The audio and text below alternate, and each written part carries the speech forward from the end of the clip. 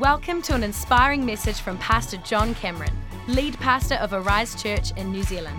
We know this message will encourage, inspire, and empower you. 1 Corinthians 9:24, Paul's writing to the Corinthian church and he said, do you not know that in a race all the runners run, but only one gets the prize? Run in such a way as to get that prize.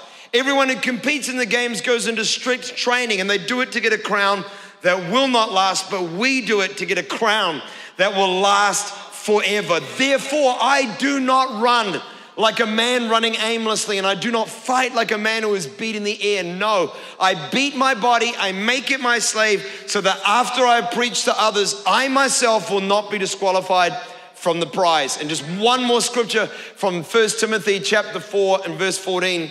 Paul writes to Timothy and he says, do not neglect your gift which was given you through a prophetic message when the body of elders laid their hands on you. And by the way, tonight, I want to talk to you a message that I'm excited about and simply entitled, Here to Make a Difference. And I felt just in prayer last night, we're going to lay hands on people at the end of that service because I believe that there are some people that need to understand your giftedness. And we're just going to invite people to come forward. We're going to lay hands on you. Some people will get a prophetic message. Some people might not get a prophetic message from a person in that moment. But I just felt that scripture, the elders laid hands on you. And we're going to have our pastoral team, who are the spiritual elders of our church. We're going to have our pastors lay hands on people tonight. And I really believe we're going to have a powerful night. The series is so crucial. So if you'd like to join us this evening, if you don't normally, then please come out.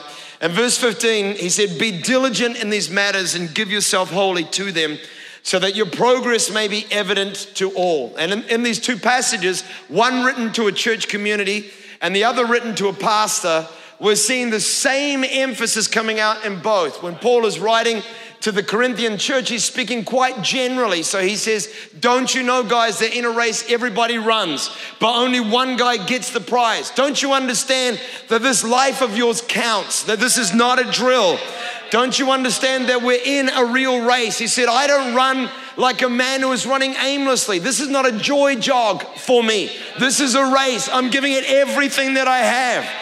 I was with a guy in Japan, the other speaker, Mark Pettis, and he had just completed a marathon in 13 seconds less than 4 hours. So 3 hours, 59 minutes, and 47 seconds. He completed a marathon. I said to him, did you cry when you crossed the finish line? He said, I wept like a baby. And I know why that was. I intuitively understood he would have cried because you would have had to put everything of who you are into that to accomplish that amazing milestone. And Paul's saying, I'm putting everything into this. I'm not going through motions. This is really serious. He said, I'm not fighting like a man who is fighting the air. He said, I'm not shadow boxing. There is a real devil. This is a real war. We are in a real fight, team. We said it last week, but I want to say it again. Heaven and hell are realities. People go there and spend eternity in either an eternal heaven or an eternal hell. And we are fighting a real devil, and this life of ours, it really does count. It really does. So that's why Paul wrote to Timothy and he said, don't neglect your gift. Don't neglect your gift. He's saying to everybody, he's saying your life matters. But when he writes to an individual, to Timothy, he said, don't you, bro, neglect your giftedness. You have something that you are gifted to do. A miraculous faculty. That's what it means, a giftedness. You have something that when you do it, God breathes on it and people are blessed and heaven is able to enter into environments. I want everybody in this auditorium, everybody online to understand you have a gift that has been given to you by God. God never made a mistake. God never created a redundant human being. Everybody has an eternal plan and purpose. Whack 5 people and tell them, I am God's gift. Tell them, I am God's gift. It's good for you. It's good for you. And they need to know it. They need to understand it. I am God's gift. You are God's gift. And the thing about it, team, is that when we neglect our gift, we make light of that. We diminish that importance. The word neglect just simply means to trivialize. So don't you for a moment think that your giftedness is inconsequential. That would be so foolish. Your giftedness really, really matters. And for every person in the service who's saying, I'm not even sure what my giftedness is, we've created Pathway. If you turn up on the first Sunday of September, at what time, John? At 12 o'clock in the foyer for over 4 weeks. We can help every single person, not 90%, 100% of the people in this auditorium to discover your unique giftedness that God has entrusted to you and enable you to then use that gift for an eternal purpose and glory. But don't you for a moment trivialize. That's what he's saying. Don't make light of this. Don't think that it's nothing, that you've been given a miraculous faculty. He said, give yourself wholly to it. And again, just recapping on last week, but the words give yourself wholly are actually not there in the original Greek. Greek. They're not there. They're not there in the original, but the translators are trying to put it in English so that we can kind of understand what the Greek is saying, because there's not 3 words, there's actually only 1 word, and it means be or exist. Exist. Think about the word exist. Exist to them. In other words, exist to your gift. Be your gift. When he's saying give yourself wholly, it's saying mark your identity not in your profession, but in your giftedness, not in your background, but in what God's called you to do. Don't define yourself by your family surname, but by the talents that God has entrusted to you. Because friends, here's the thing. There is a real heaven and there is a real hell.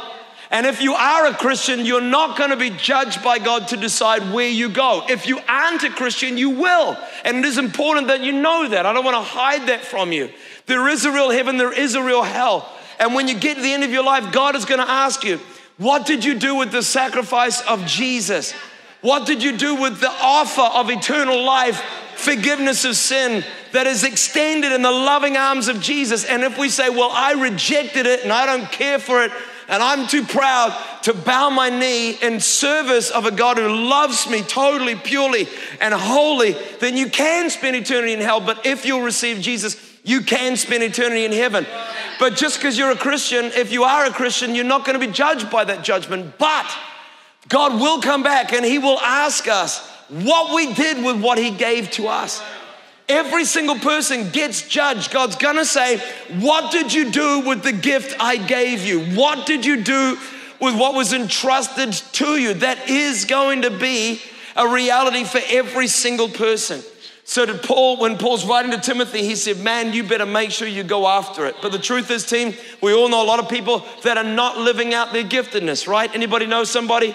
It's so easy in life to trivialize your giftedness, to run like it's just a joy jog, to live your life like it doesn't really count. And the Bible is overwhelmingly teaching us this is not a drill. It's not a dress rehearsal. We are here to make a difference for God with the life that he's given to us.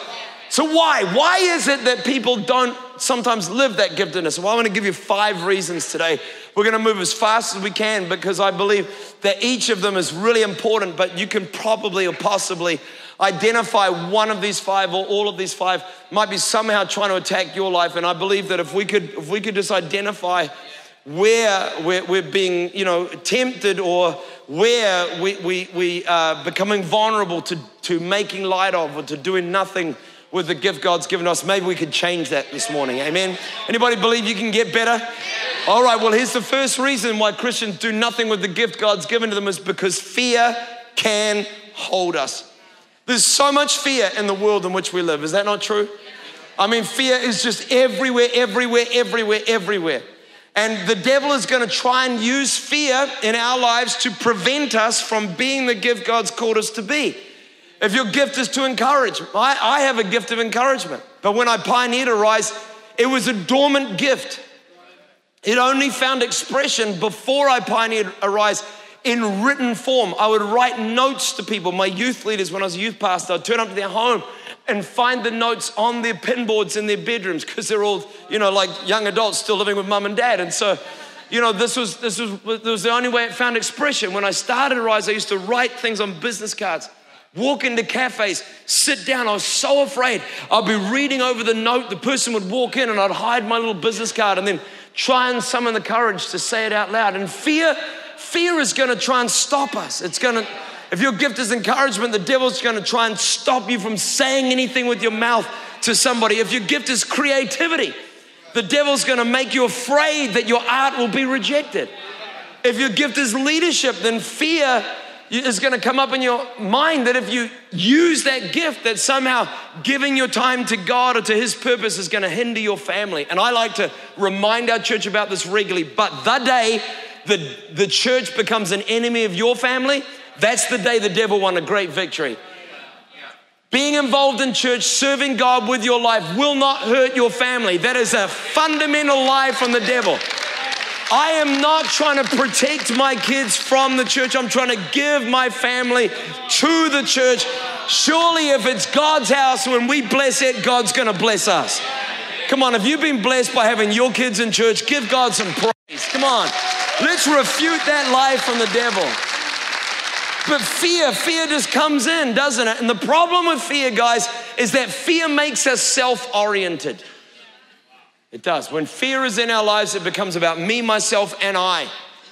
The big tragedy of the global financial crisis is what it did to nations and churches in their budgets. The fact that we were so afraid of what we might lose. Oh my gosh, we can't buy an Xbox.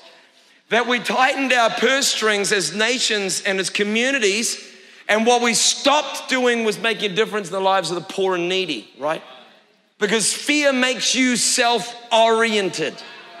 And if fear is going to do anything, it's going to shut down that gift. It's going to hold us back because it'll make us think only about me, myself, and I. And the gift God gave you is never for you.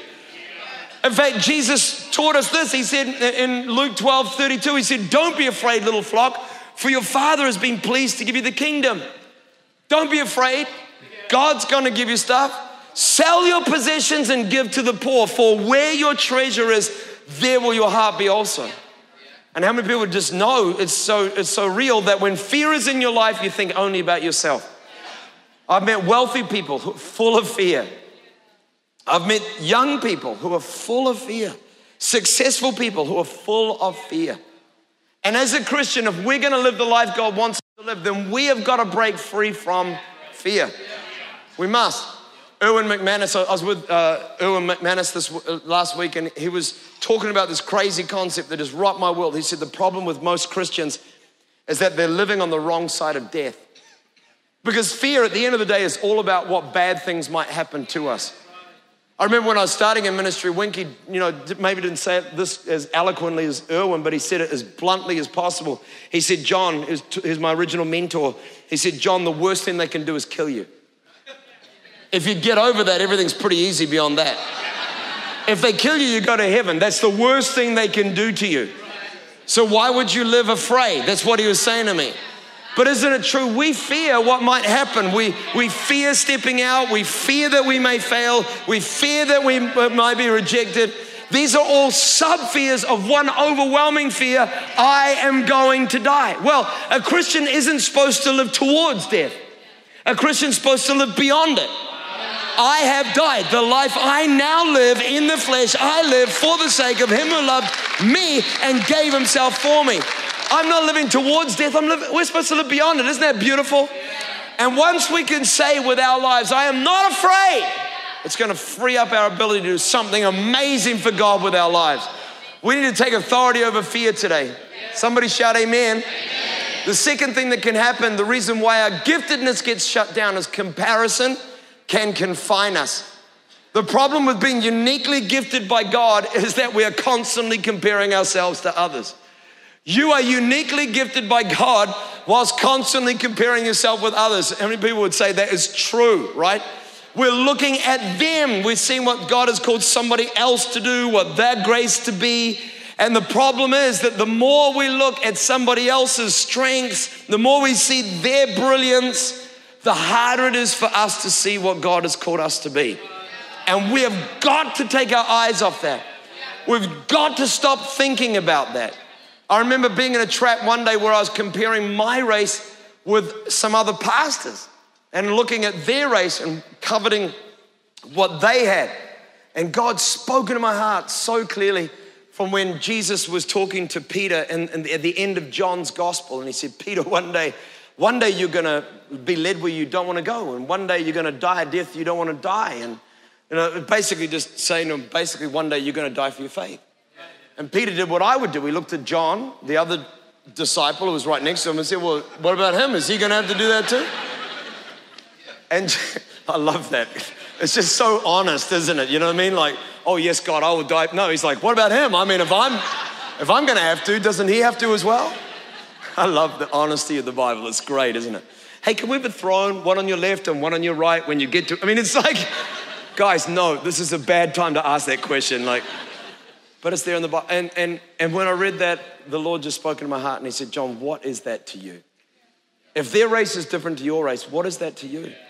You must follow me. That's what Jesus said.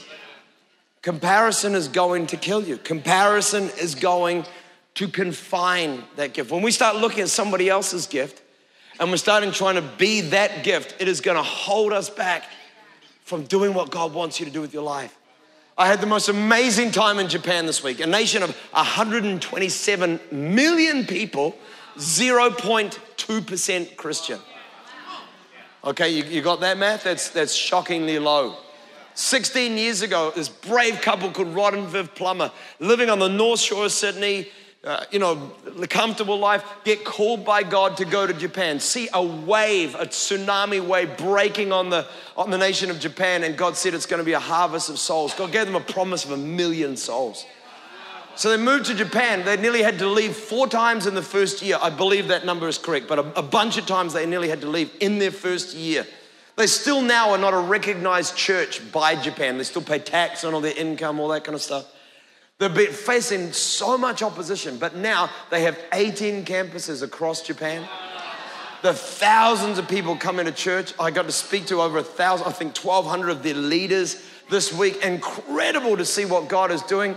I was being driven around, on my final day there by a young pastor named Shiba, and he's 30 years old, pastors a campus in West Tokyo. Tokyo is the largest city on earth. 37 million people live there. He's pastoring a church, and in the last year, it's gone from a connect group, a life group, to 120 people. But I thought to myself, wouldn't it be easy for Sheba to look on social media, see an arena, see a preacher, and think, what am I doing in West Tokyo compared to XYZ? And what a stupid thing that would be, to compare himself to what God is doing elsewhere, and to miss the fact that what he's doing, in my opinion, is of greater importance than probably 90% of preachers on this planet, as he's winning people who've never heard about Jesus, never even considered church, are getting saved and established as leaders. Wouldn't it be a trap to compare himself to somebody else? And you know what, friend? How many times have we done that? We look at somebody else's gift. I mean, I've had business people say, I wish I could do what you do. They're so wealthy, and they're like, I wish I could do what, I'm like, I wish I could do what you do. We all want to swap. We could get caught in that trap of comparison. We cannot allow it. I'm so grateful that my dad never tried to be something that he wasn't. God called him to be a father. And for his whole life, he's just sought to be wise and to raise his kids with wisdom. Now in Christchurch, Arise Christchurch, they call my dad the pastor maker. He has 2 kids on staff at Arise. The other one, he's got 4. One is a missionary in Costa Rica. And it's amazing to see what he's been able to accomplish with his life, but he's never had his name in lights. No one knows who he is. Walks in and out of a Rise conference, no one would even know who he was. But he's just there in the background, just saying, this is my gift. He's never tried to be somebody else's gift. And I don't know, but what I do know is that if you'll be who God has called you to be, then it's going to release heaven into the lives of other people, and you'll get an eternal reward.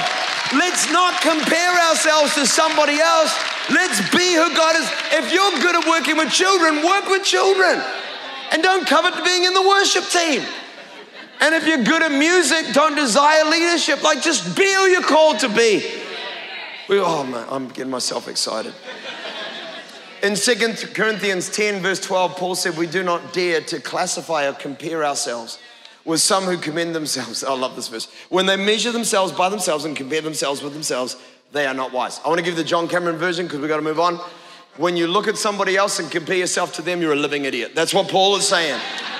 And we just need to make sure, because comparison will cause us to all work the same field and to overplow one field while others remain unworked.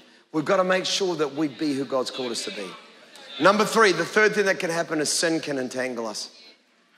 Why doesn't our gift get used? Why does our gift lie dormant? Why are we not running our race? Why would people look at us and think he's living, she's living like it's all just a drill? And the reason for many is that sin can and does entangle people. When God sent the Israelites across the Jordan River into the promised land, and they were instructed by God to take that land and to make it theirs, he said, every step that you take, drive out all of the enemy. Every step that you take, get the other nations and drive them out, kill them or get rid of them. Why? Because they sacrificed their children in fires to pagan gods. By the way, any society that starts to harm its most innocent, God will judge that culture. He will have grace until it touches the innocent, and then he will extend judgment. I believe that with all my heart.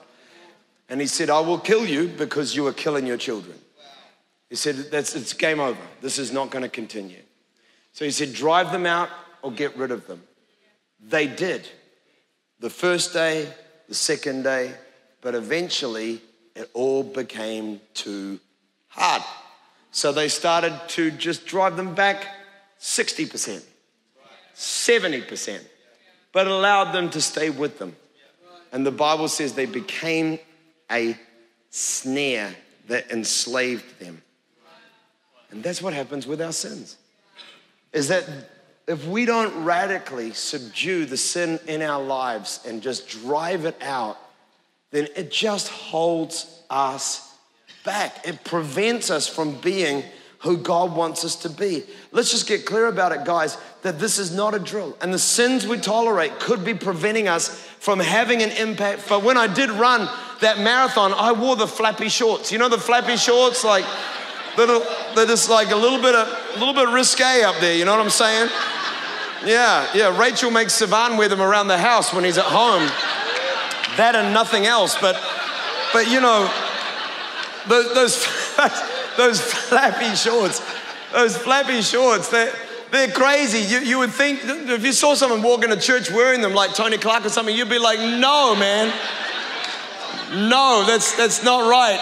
That's a 15-year-old joke, but it's still appropriate.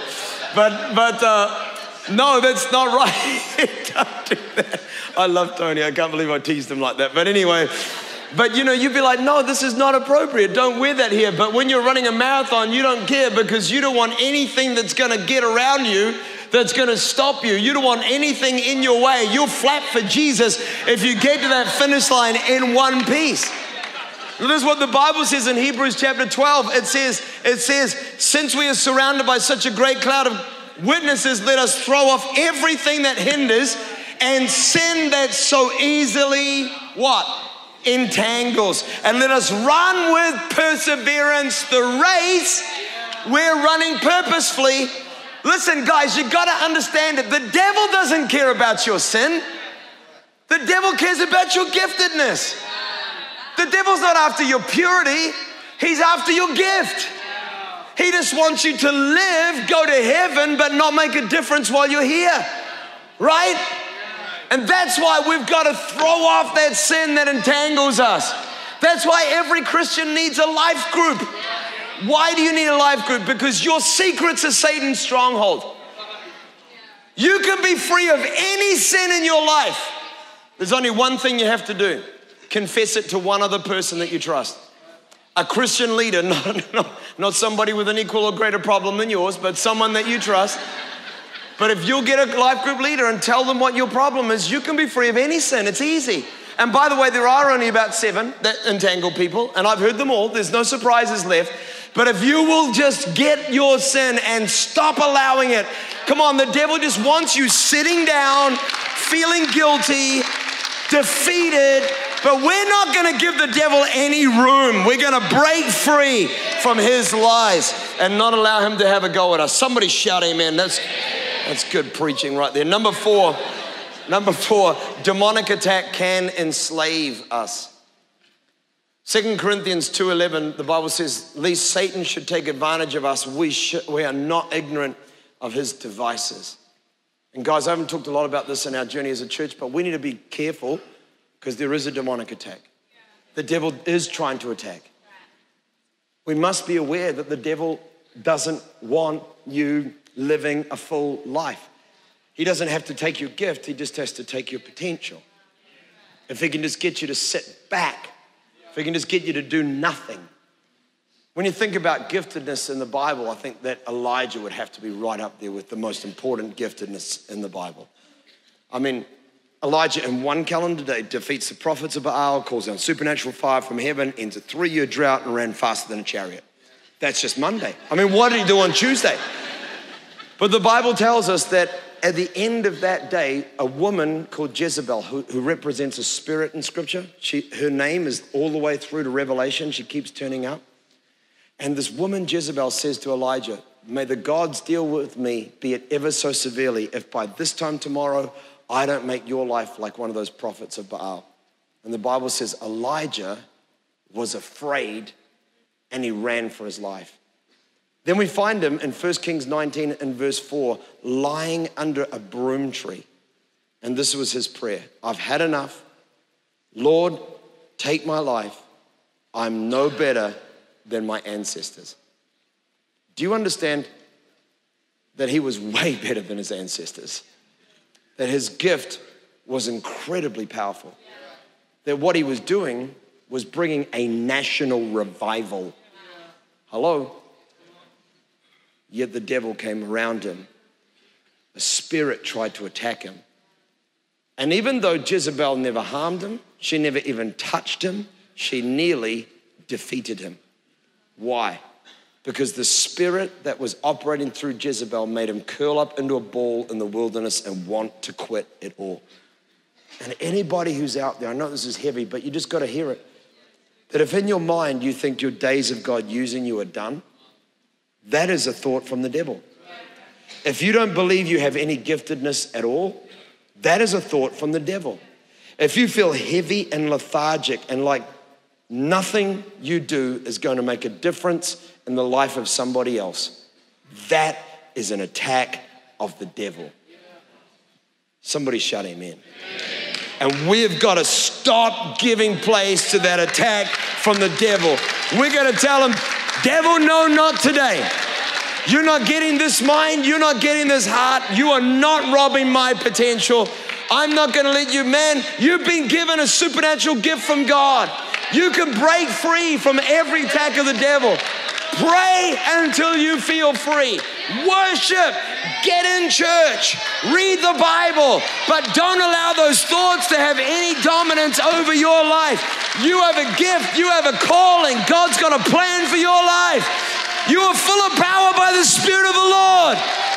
We're going to declare, devil, you're not getting this life. You're not getting this destiny. You're not getting my plan. I've got a unique gift. I'm here for a reason. Somebody's got to declare over their own life, I will live and I will see the blessing of the Lord in the land of the living. Come on, number five, the fifth thing that can happen is pride can blind us. Pride can blind us. There's only ever one way God's going to use a person, and that's when they're willing to serve, right? Hello? I'm going to say it again, maybe slower so you catch it. There's only ever one way that God's going to use us, and that's through serving. If we are not willing to serve, we will not be used by God. So when we're talking about unique giftedness, it's not that I get to stand up here and say, everybody, I am God's gift. If I'm not serving, the gift's not flowing. Isn't that true? So one of the most easiest ways for the devil to try and attack the giftedness of a person is to make them think that it's all about them. Because then it will be all about you, but there will be no supernatural enabling, no miraculous faculty, no favor of God, no changed lives, maybe some really impressive looking people, but no miraculous faculty. So the devil brings pride so that we see ourselves as important, others as less important, to get us to strut when we should be serving, to get us to kind of look down when we should be pulling people up. I make all of our staff memorize John 13, 3-5, and I won't give it to you, but you can read it when you get home. John 13, 3-5 tells us that Jesus came from the Father, was going back to the Father, knew that the Father placed all things under his feet. So he got up from the table, took off his clothes, wrapped a towel around him, and washed everybody's feet. Because if you know where you've come from, where you're going, and what God's called you to do, then what you do never defines you. But when pride is in your heart, you'll never wash somebody else's feet. And there's only one way the miraculous faculty flows, and that is through servanthood. So there is therefore a requirement of all effective ministry is humility. Humility. So if we fall into that trap of thinking that we're the deal, then we will never be used miraculously by God. And God in life does have a way of beating the pride back out of us. But as the Bible says, you can fall on the rock and be broken, or it'll fall on you and grind you to powder. So choose humility, or humility will find you. I'm all for the former, having experienced both in my life. And I think that what God is looking for from us is the humility to understand